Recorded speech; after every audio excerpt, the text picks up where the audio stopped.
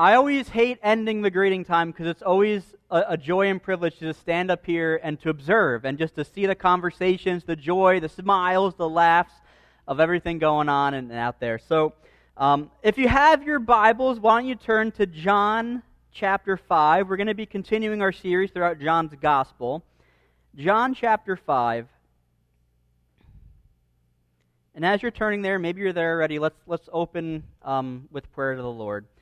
Father, we pray for our time together. Lord, I pray that just through the reading of your word, the examination of your word, the Holy Spirit can give us wisdom, can give us eyes to see and ears to hear your truth of who you are, Jesus, the love that you showed us. So I pray for wisdom and boldness for myself as I preach your word. I pray, Lord, that your truth rings true and that you're proclaimed here, you're glorified here this morning. I pray that I get out of the way. And it's in your precious name we pray this in Jesus. Amen. Thank you, Josh, for sharing. That was amazing testimony. It's just the power of prayer and really God's sovereignty and the power of the gospel, which is what we've been talking about over the past couple of weeks as we looked at the story of the woman at the well. The power's not in her testimony, but rather who she's testifying about, which is what? Jesus Christ. So we're continuing through John's gospel. Before I begin, I want to say this. I don't have any sort of first-hand or special knowledge of being inside a courtroom. I don't. All the knowledge I have of a court is what I see on TV, which may or may not be completely accurate. Right? And I was going to share a whole story of how I got out of jury duty, because I was supposed to have jury duty quite a few years ago. I didn't lie. There's nothing, no fibs there. It was just God somehow said, I don't want you to serve. And I said, oh, this is amazing. Praise God. I was praying not to. But that's a whole different story for another time. When it comes to courtrooms, at least on TV, and if anybody's been there, you can raise your hand and correct me, maybe after service. But there's always this one phrase when they call someone up to the stand and they say something like this: do you swear to tell the truth, the whole truth, nothing but the truth, so help you God? Usually they'll have their hand on the Bible, they'll say, raise your right hand, and what you're doing is you're taking an oath or a promise or declaration that you are not going to lie, that you are not going to what? Bear false witness. And when it comes to witnesses, especially in courtrooms and in trials, they're important. Witnesses can either make or break a case. A lot of times, if you're a witness called to take the stand, you'll get coached on how to talk and what to say and how to use your words in a way that is good. Now, verdicts, sentences, and executions have been carried out, some of them all because of witness testimonies. The Bible itself even talks a lot about the power and the importance of witnesses. I don't know if you know about this. In the Old Testament, in Deuteronomy chapter 19, it's a law that says a single witness is not sufficient to bring a charge against somebody. What that means is if somebody brings a charge against you and it's one person accusing you of something, in the eyes of the Old Testament law, that wasn't good enough. You needed at least 2 or 3 witnesses. In Deuteronomy 17, again, it says on the evidence, on the story of agreeing a story of 2 or 3 witnesses, even capital punishment, the death sentence, can be carried out. And this is why even in the 10 Commandments, in Exodus chapter 20, God instructs the Israelites, you shall not bear false witness against your neighbor. Now, when we teach it to kids or students or whatever, we always summarize it, do not lie. Right? And that's accurate, but what they're saying is do not bear false witness against your neighbor. Even in the New Testament, 2 Corinthians, Paul says that every charge must be established by the evidence of 2 or 3 witnesses. He instructs Timothy in 1 Timothy 5, do not admit a charge, don't bring an accusation against an elder of the church, except if you have the evidence of 2 or 3 witnesses. All right, so this number, 2 or 3 witnesses, comes up over and over in Old Testament and in New Testament. And this morning, we're going to be looking and continuing to see Jesus is having a dialogue. Jesus is having a discussion with the people. He's getting questioned. He's not in any sort of official courtroom. He's not on trial. Yet he's going to make a defense against the Jews about who he claims to be. And if we read through these verses this morning with the eyes or the lens of looking at it through a courtroom type setting, it might be easier for us to understand what Jesus is doing. Now, last week, I know a lot of us weren't here because of the flash flood warning, and I uploaded it online a few days later than I usually do the sermon. But we looked at a claim that Jesus made. A very important, a very controversial claim according to the Jewish leaders here. Jesus made a claim. And this week we're going to be seeing Jesus is going to now call not 2, not 3, but 5 witnesses to take the stand to back up his truth claim. If you have your Bibles, John chapter 5, verse 30. And we're going to read this one verse, and then we're going to bounce back to a little bit of last week's sermon as a recap, because we're going to see what Jesus claimed. In John chapter 5, verse 30, Jesus says this, "I can do nothing on my own. As I hear, I judge, and my judgment is just, because I seek not my own will, but the will of him who sent me." If you like to fill in the blanks in your notes, you can. The first one is this. Jesus' claim, what he claimed last week in the previous verses, is equality with God. He puts himself on the same authoritative level of God the Father himself. He claims to be God. Last week we looked at several key themes or several key claims that Jesus did. If you backtrack, in John chapter 5, the beginning of it starts with Jesus healing a man who is invalid, a man whose legs did not work for 38 years. And the Jews are outraged because not of what Jesus did, healing the man, but rather the day he did it on, which was the Sabbath day. In their eyes, Jesus was breaking the man-made Sabbath laws, not the God-ordained ones, that's important, the man-made Sabbath laws. And then because of that, in verse 17, Jesus starts his first claim to be God. He says this, in verse 17, he says, if God doesn't take a day off, if God doesn't take a Sabbath, then neither do I. If God is constantly sustaining, upholding, and he's at work through his creation all the time without a single minute or second off, Jesus says, then neither am I. It's a direct comparison that Jesus is making of who he is. And it says it in the next verse. The Jews were seeking all the more to kill him, not only because he broke the Sabbath, not only because he claimed God to be his own father, but what? He was making himself equal with God. So last week we talked a lot about the Trinity. There's a lot of mystery when it comes to the Trinity. But we see here Jesus from the verses last week, he pulls back the curtain. We can see the relationship between God the Father and God the Son. Right? God is 3 persons, but what? One being. Total unity. One nature. In verse 19 last week, Jesus says, and this is my paraphrase, whatever the Father does, the Son does likewise. Jesus is not a lone wolf. Jesus doesn't act on his own way, but rather what? In perfect unity. In a perfect what? Oneness with the Father. The next thing we looked at was in verse 21, as God is the giver of life, Jesus claims that the Son is the giver of life.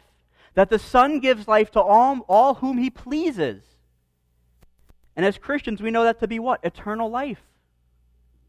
In verse 22 of chapter 5, the Father has given the Son the authority to execute judgment. And on Wednesday I said a comment, I don't know if it was clear or not, but in order for God to give anyone who's less than him the authority to judge the world, that would make him a really bad God. But Jesus being equal on the same playing field, the same being, God, the Son, has the power and the authority to execute judgment, to judge the world. And then also we looked at the most important, I think, from last week, was in verse 22, is as the Father receives honor, as the Father receives worship and glory and praise, Jesus says, so does the Son. Any good prophet from the Lord would never receive worship or honor. Why? Because they're stealing it. They're stealing glory away from God, who he alone is worthy of it all. And here we have Jesus, and we'll see him throughout the Gospels, receive glory, receive worship, receive praise as God. And the main point of Jesus is that he is equal to God the Father. that Jesus acts in perfect harmony, in perfect unity, with perfect oneness with the Father, because he is God. They have the same nature. Now in verse 30, Jesus once again makes that harmony, makes that claim of oneness with God the Father. He says this, I can do nothing of my own. Right? And there's two ways to look at that. Some people might say, well, see right there, look, Jesus, that means he's less than God. He's inferior to God. He can't do anything by himself. It doesn't talk about him being any inferior to God the Father, but rather it talks about the unity of will and action. As I mentioned before, Jesus never acts as a lone wolf. He never acts as a wild card. I don't know if you've ever been a part of a team sport and you've made a plan for a play, a specific play, and if one person breaks what they're not supposed to do and doesn't go according to that play, the play collapses. They're known as a wild card. They're not trustworthy. Right? They acted on their own will. They acted outside what was agreed on, the unity of the team. And here we see Jesus, when it comes to his relationship with God the Father, God the Son is not a lone wolf. Perfect unity. He never goes his own way. He never does anything that is not in total agreement with the Father. And if we continue with just this one verse, verse 30, right? This is our recap from last week, but it's going to bounce us forward into now what Jesus is going to talk about. He says, as I hear, I judge, and my judgment is just, because I seek not my own will, but the will of him who sent me. Jesus' judgment is just, because he doesn't judge according to any sort of specific or selfish desire that he might have, but rather it's in perfect unity with the will of the Father. And last week I said that Jesus as judge never has any disagreements with God the Father. It's not like Jesus makes a decision and says, okay, Josh, I'm going to give you eternal life. Here's eternal life. And then it's not like God saying, like, Jesus, do you really want to give Josh eternal life? Does Josh really deserve it? Do any of us really deserve it? But for the point of the analogy, right? There's no disagreement between God the Son and God the Father. They're perfectly one being, God. And I don't know if you caught this one word here, but it says Jesus' judgment is what? Just. Jesus' judgment is just. What this means is that no one will be ripped off, nobody will be robbed on the day of judgment. That Jesus judges us fairly, justly, in complete and total unity with the Father according to his word.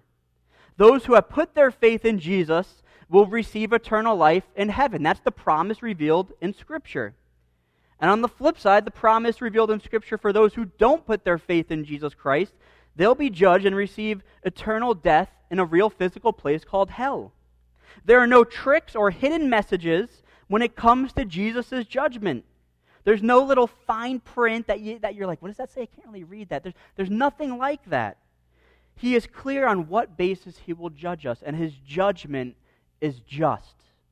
Now to Christians, as we talked about last week, we delight in that. We're encouraged by that. And as unbelievers, the flip side. That should scare and terrify non-believers.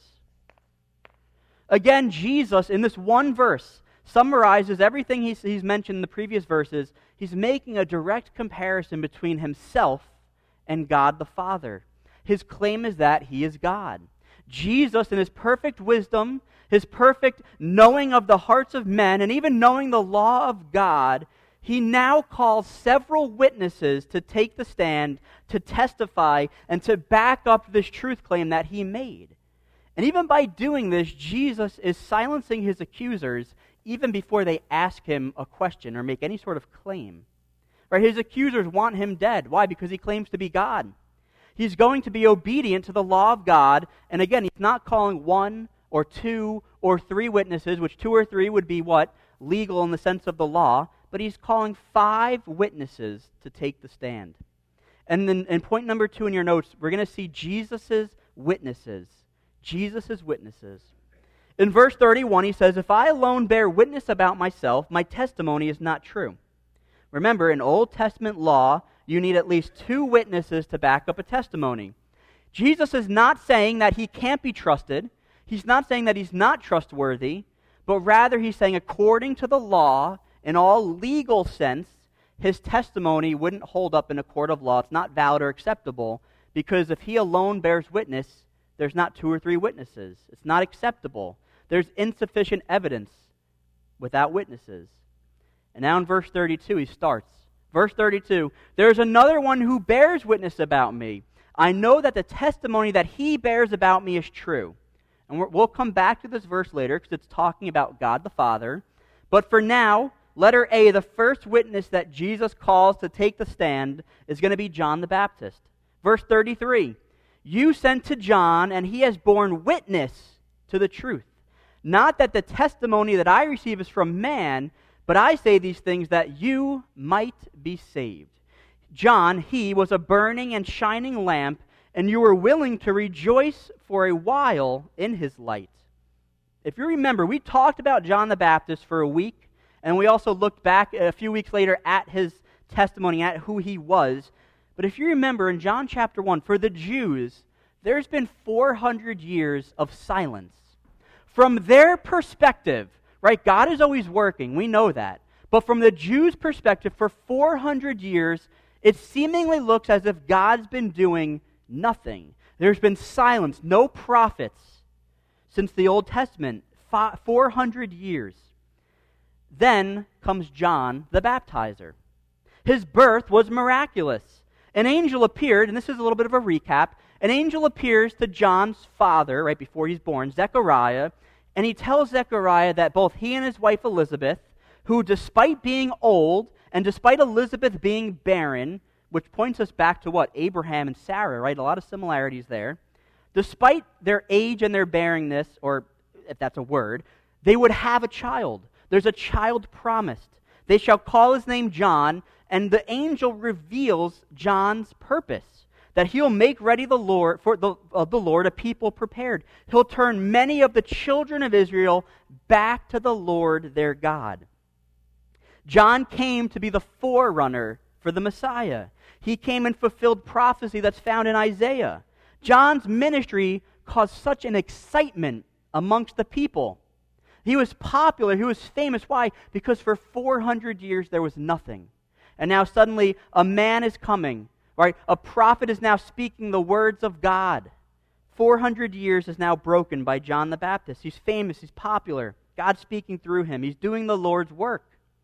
If you remember from John 1, the people thought that maybe John could be this Messiah that we're waiting for. And he's asked this multiple times, and every time he clearly rejects the idea that he's the Messiah. He simply said that his mission is to make the way for the Messiah, to prepare the road. In my words, to roll out the red carpet and let the Messiah be the center of attention. It's all about him. John's ministry was always meant to be second place to the Messiah. He was always meant to what? Fade away, go back into the darkness, right? And let the Messiah shine in the light. And he knew that. We looked at his humility later in John's gospel.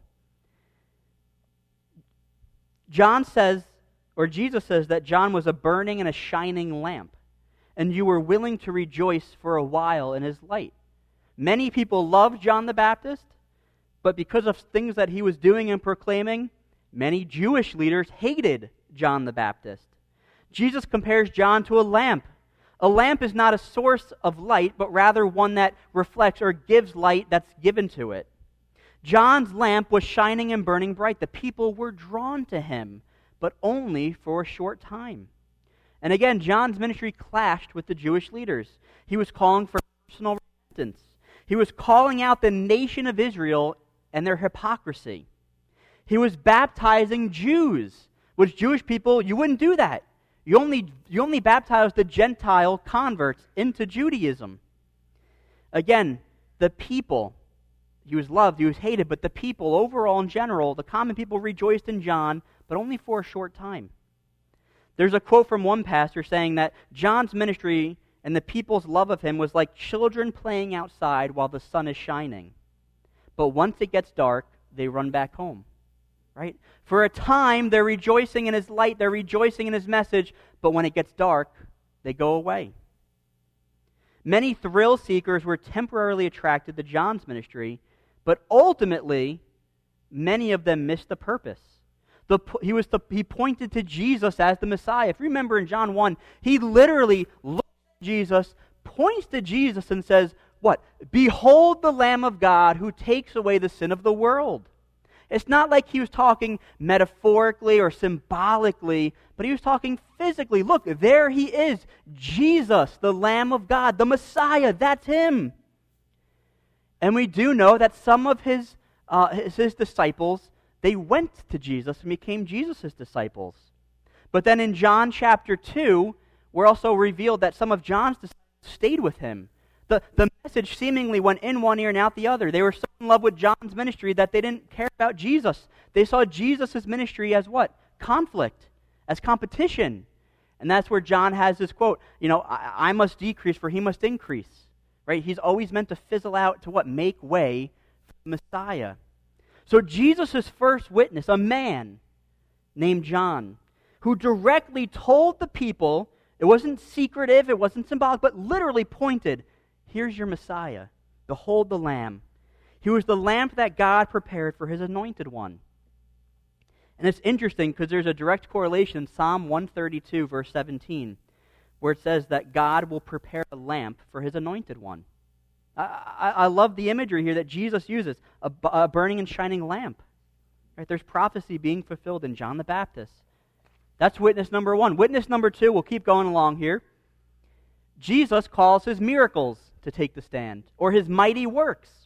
Verse 36, but the testimony that I have is greater than that of John. For the works that the Father has given me to accomplish, the very works that I am doing, bear witness about me that the Father has sent me. All the works, all the miracles that Jesus is doing, it bears witness that Jesus is sent from God the Father. Throughout the Bible, miracles were given, what? To authenticate a message that's sent from God.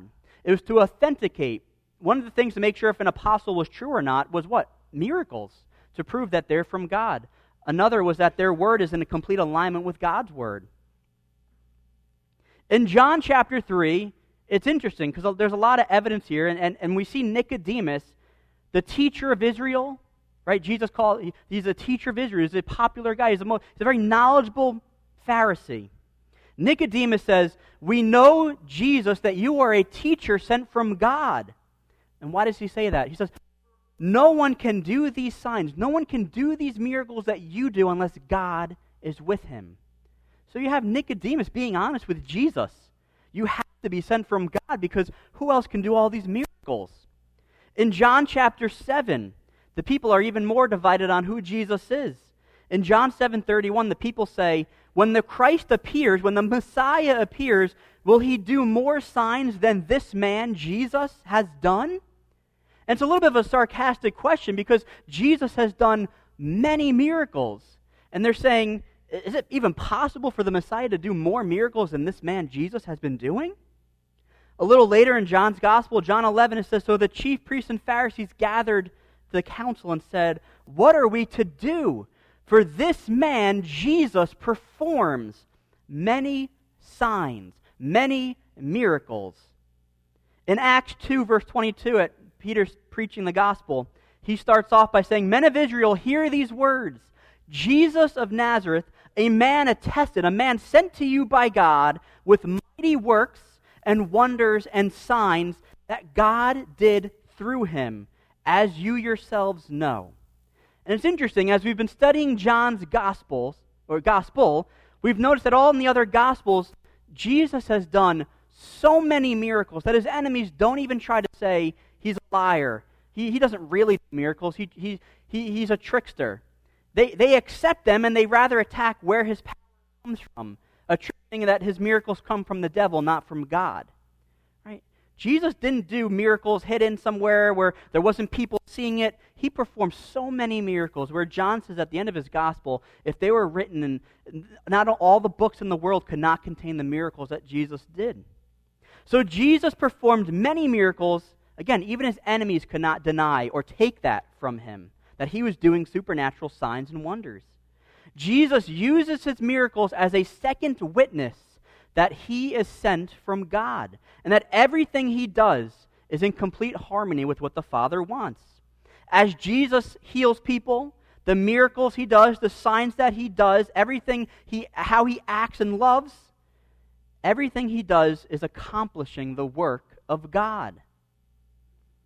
Witness number 3, the next verse, Jesus calls God the Father to take the stand as a witness.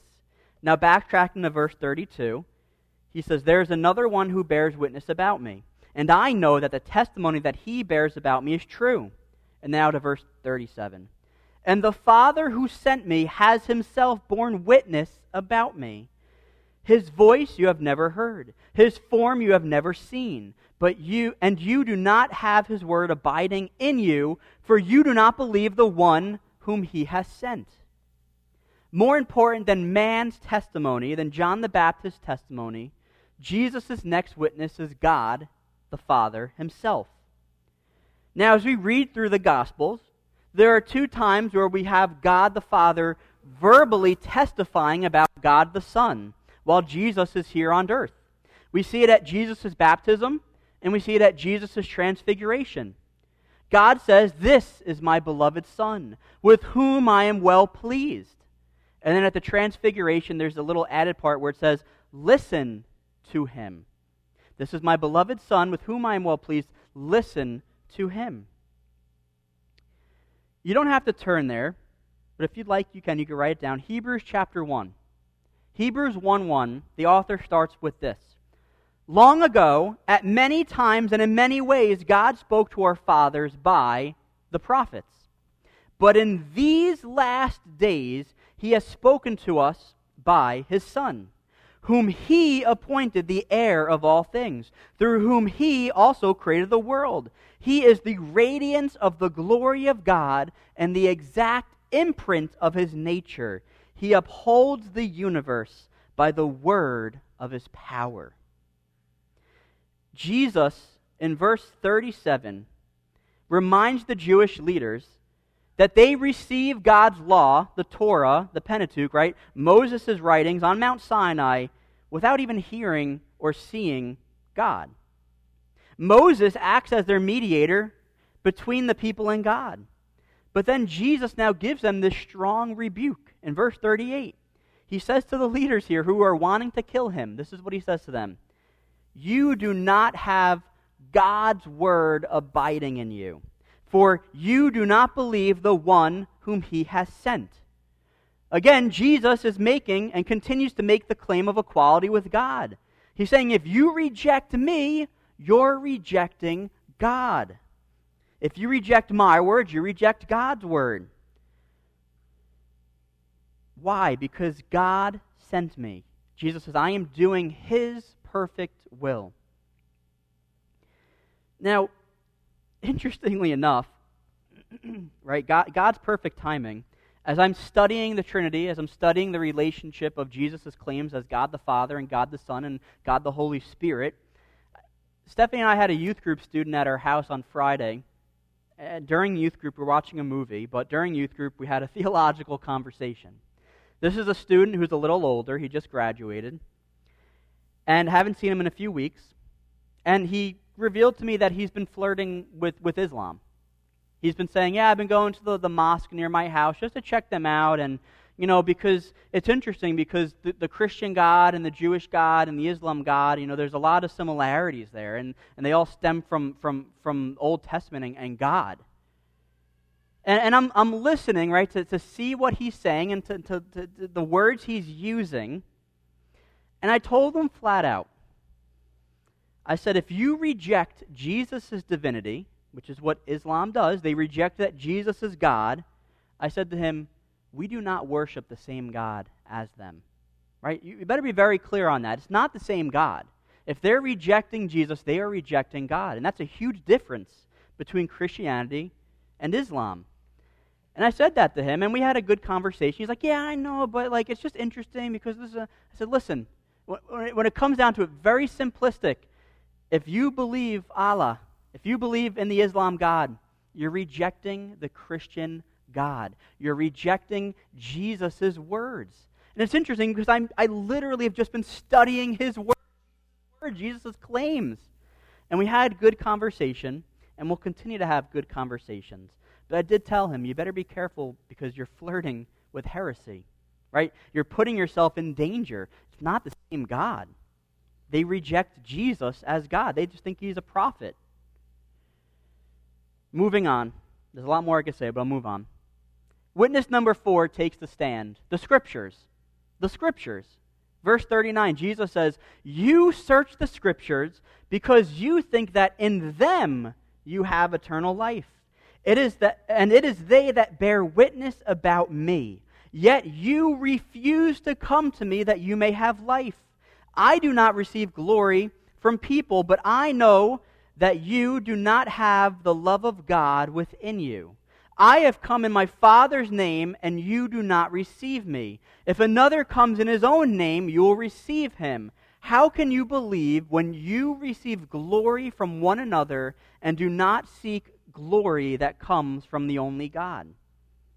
Now, the religious leaders, the Pharisees, to give them a little bit of justice, they did cling to the Scriptures. They studied every word of it. They memorized every word of it. They even revered it as the actual words of God. We can give them credit where credit is due. They had a high value of the Old Testament. Yet, they still missed who the Scriptures testify about: Jesus Christ. They are obsessed with finding the answer for how to obtain eternal life. Throughout Gospels and the Gospels in conversations, we see people ask Jesus, "How do I get eternal life?" The Jews were obsessed with finding it to try to unlock the secrets of it through Scripture.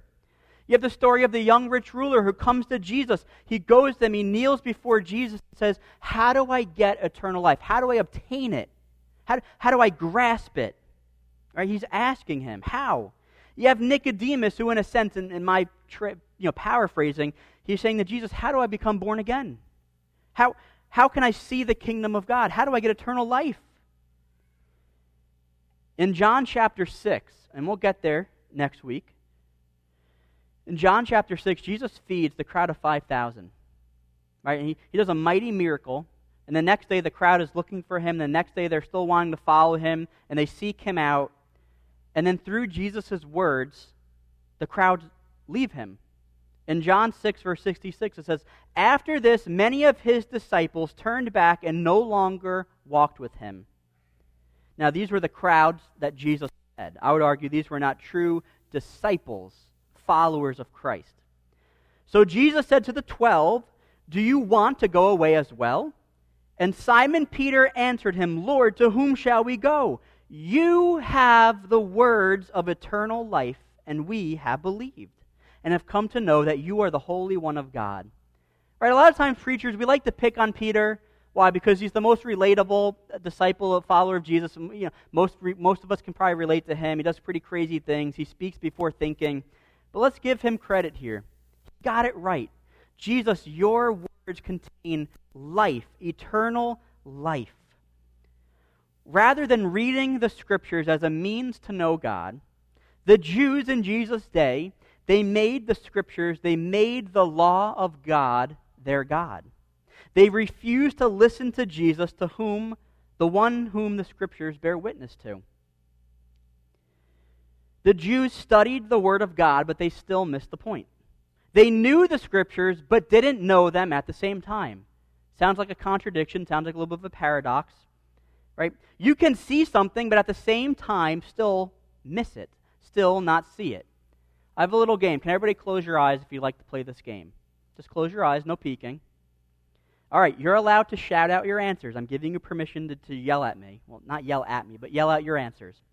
What color shirt am I wearing? Don't look. Good, okay. All right, you're seeing me. That's great. There are 2 banners behind me on the stage. What does one of them say? Okay, yes, all right. Did you put that up there? Next question. How many bay windows are there to your right on the piano side of the sanctuary? 5, okay. Last question. How many pews are there? Too many. Yeah, I didn't count them, so I don't know. You could open up your eyes. Right? Most of us have been here for years. Honestly speaking, I've been here my whole life. I grew up probably crawling, running, and staining these carpets and doing things, and running around the nurseries. Most of you probably babysat me. I've been in this church my whole life. Some of us have been here for 60 years. But some of us have a hard time answering these questions. Why? Because our focus is off. Right? You can see something, but at the same time still not see it. It's a matter of shifting your focus. Now, hopefully you don't come to church. Hopefully we don't come to church to study the windows, to study the pews, to count the pencils, to count the lights, to see, to see outside, to look at everything on the walls. Hopefully that's not why we come to church. For the Jews, right, their focus was off. It was wrong. Let me explain. In these verses we read, verse 41 to 44, right, the scriptures, Jesus sets up a comparison that they will refuse to listen to his words because of their pride and their self-righteousness. Jesus says he's come to do the will of his Father, to come to promote God, not promote his own glory, but to promote God, to fulfill the spiritual promises of God. And then he says, but you'll receive other false messiahs. They'll come in to promote themselves in their own egos. It's believed that after Jesus' ministry, after he dies and rises again and ascends up to heaven, there were 63 individual people who claimed some sort of messianic revelation that they were the Messiah. And those false messiahs, they did attract followers. Why? Because they offered easy victories, political power, materialistic goods, things, glory. They received glory from the people. Why? Because they offered things to the people. Meanwhile, Jesus, our Savior, offers us a cross. He offers us to die to self. And in verse 44, this is the heart of the question Jesus asks these leaders. How can you believe when you receive glory from one another and you do not seek the glory that comes from the only God? The Pharisees' focus was on themselves, their own pride, receiving glory from each other, from the people, gaining reputation and reverence. Jesus, in a sense, asks them, how can I be glorified as your Lord when you're too busy seeking glory for yourself? And now the Pharisees in Jesus' day, they did dress a certain way. So you knew exactly who the Pharisees were. They set themselves apart by what they looked like. They often prayed out loud in public. Now there's nothing wrong with that, but the bigger question is, why did they do it? It wasn't humble or out of humility, but rather to feed their own pride and to feed their ego, to brag about themselves, to have others say, wow, look at how eloquently and beautifully that they pray. They love to sit in the front seats of the synagogue. Right? Nothing wrong with it, but why? To be seen. Right? Usually the good students sit up forward. I'm not saying anything about the people sitting in the back. I'm just saying in schools, right? Usually the people in the back tend to not listen as well, but that's not true here. But they sit in the front row. Why? Because they're receiving glory and praise. Oh, look it, they're there. Wow, look how good they are. They loved the power and status that they had under the Roman rule, under the Roman government. Again, as we look at their pride and even what Jesus says about them, pride is deadly. Pride is deadly. Humans, we love to be loved. We love to be wanted. If we're honest for 1 second, be honest with me. Not all the time, but from time to time, we do like to receive credit when we do something. Right? It makes us feel good. It makes us feel loved, like wow, look how good I am. Yes, I'm needed. We do like to be recognized, but there's a but here. But pride blinds us to the deadly reality of sin. There's a preacher that put it this way: so long as man measures himself against his fellow man, he will be well content. In my own words, if you compare yourselves with others, you'll always find people that are worse than you so that you look better. Right? We can always justify our goodness when we compare ourselves with other people. But once we compare ourselves with Jesus, with His Word, we don't good. Right? Before God, we're all sinners who will never be good enough to earn God's love. The cross reminds us that all of us who have put our faith in Jesus, that we're given eternal life on the goodness, on the love, on the mercy of Jesus Christ, not ourselves. We see the grace and the forgiveness of God at the cross. We see the penalty of sin being paid by Jesus, and it's by His righteousness, His sinless life, His spotless sacrifice as the perfect Lamb of God, that the Bible says we're made whiter than snow. We're dressed in His robes of righteousness. There's no good deeds or anything good that we can do that can earn us salvation. We're saved through Jesus Christ and His finished work on the cross. That's the gospel message. The fifth and final witness, Jesus now calls Moses to take the stand. Verse 45, Moses. Do not think that I will accuse you to the Father. There is one who accuses you, Moses, on whom you have set your hope. For if you believed Moses, you would believe me, for he wrote of me. But if you do not believe his writings, how will you believe my words? Something interesting that I learned this week is that the Jews oftentimes in Jesus' day, they set their hope on Moses. Right? Moses, while in the Old Testament in history, when he was alive, he acted as the mediator between God and the nation of Israel. He stood in between them. But Israel, in Jesus' time, the Jews believed that he continued to act as their mediator and advocate to God. I didn't know this. Right? Most of them believed he continued this after he died. And Jesus is basically telling them this: your greatest advocate in your mind, the one who all your hope is set on, Moses, is actually your biggest accuser. In a sense, Jesus is saying, you think because you have Moses to be your mediator, you're safe? Moses is the one who will condemn you.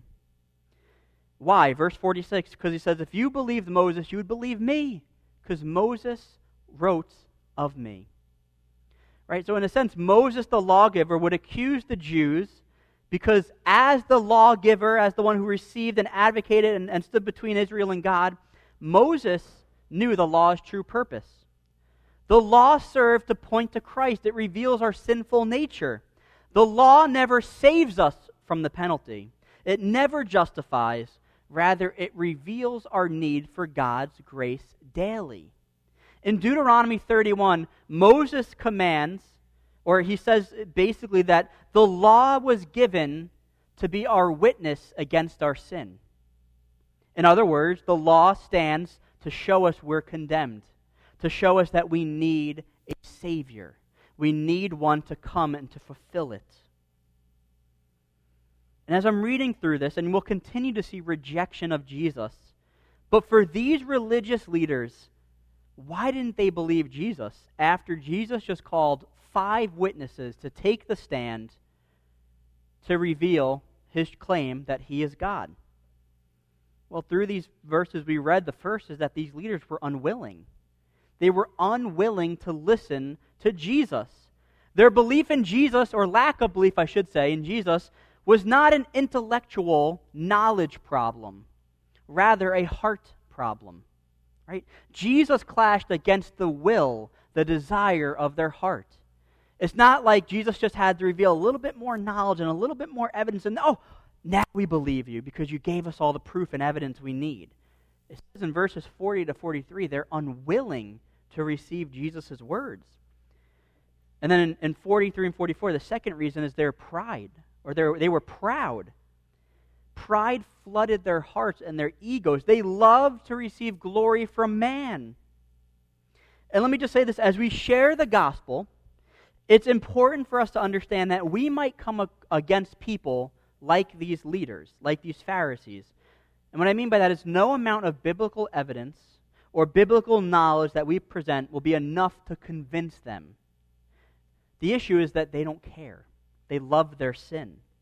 And the same is true about prideful people, right? They're so blind and convinced of their own goodness that they don't need a Savior, right?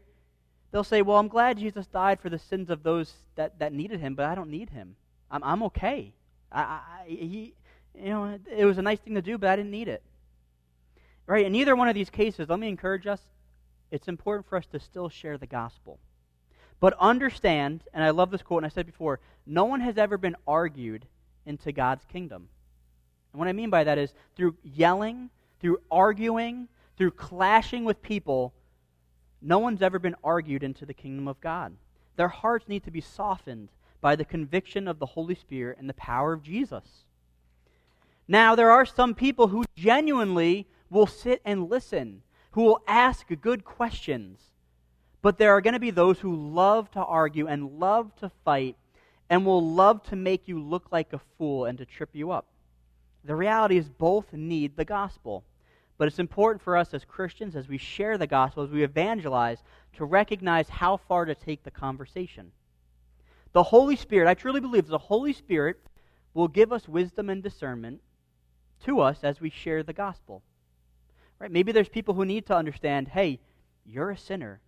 And maybe the gospel conversation harps on that individual single truth that you are not good, that you need a Savior, one who is good to save you. On the flip side, maybe there's one who, hey, I don't really know about Jesus. Who is Jesus? Tell me about Jesus, right? So it matters to know not that it changes the gospel message, but rather how far to take it and what to focus on. And I truly believe that through the power of the Holy Spirit, He'll give us discernment and wisdom when we do that. The third point is this, and it's not so much a point, so don't think, okay, here's another 5 minutes. It's more so the ending. Jesus Christ is our mediator. Jesus Christ is our mediator. While I was studying and researching and just praying through these verses, I noticed something that I think is worth pointing out. If you go to John 5 and stay in these verses, verse 34, we that I receive is from man, but I say these things that you may be saved. In those verses, Jesus reveals the way to be saved. Now go to the verse before that, verse 33. He says, you sent to John, and he's borne witness to the truth. Jesus reveals he's the truth. Jump to verse 40. He says, yet you refuse to come to me that you may have life. Jesus is the giver of life. And if you put those three key words together, and hopefully you saw the puzzle pieces here, John 14:6, Jesus says, I am the way, I am the truth, and I am the life. No one comes to the Father except through me. It's only through Jesus Christ that we have forgiveness of our sins, that we have redemption, that we have eternal life. Our hope is in Him as our Lord and as our Savior, as our God. He alone is our mediator. He is our God. Let's pray.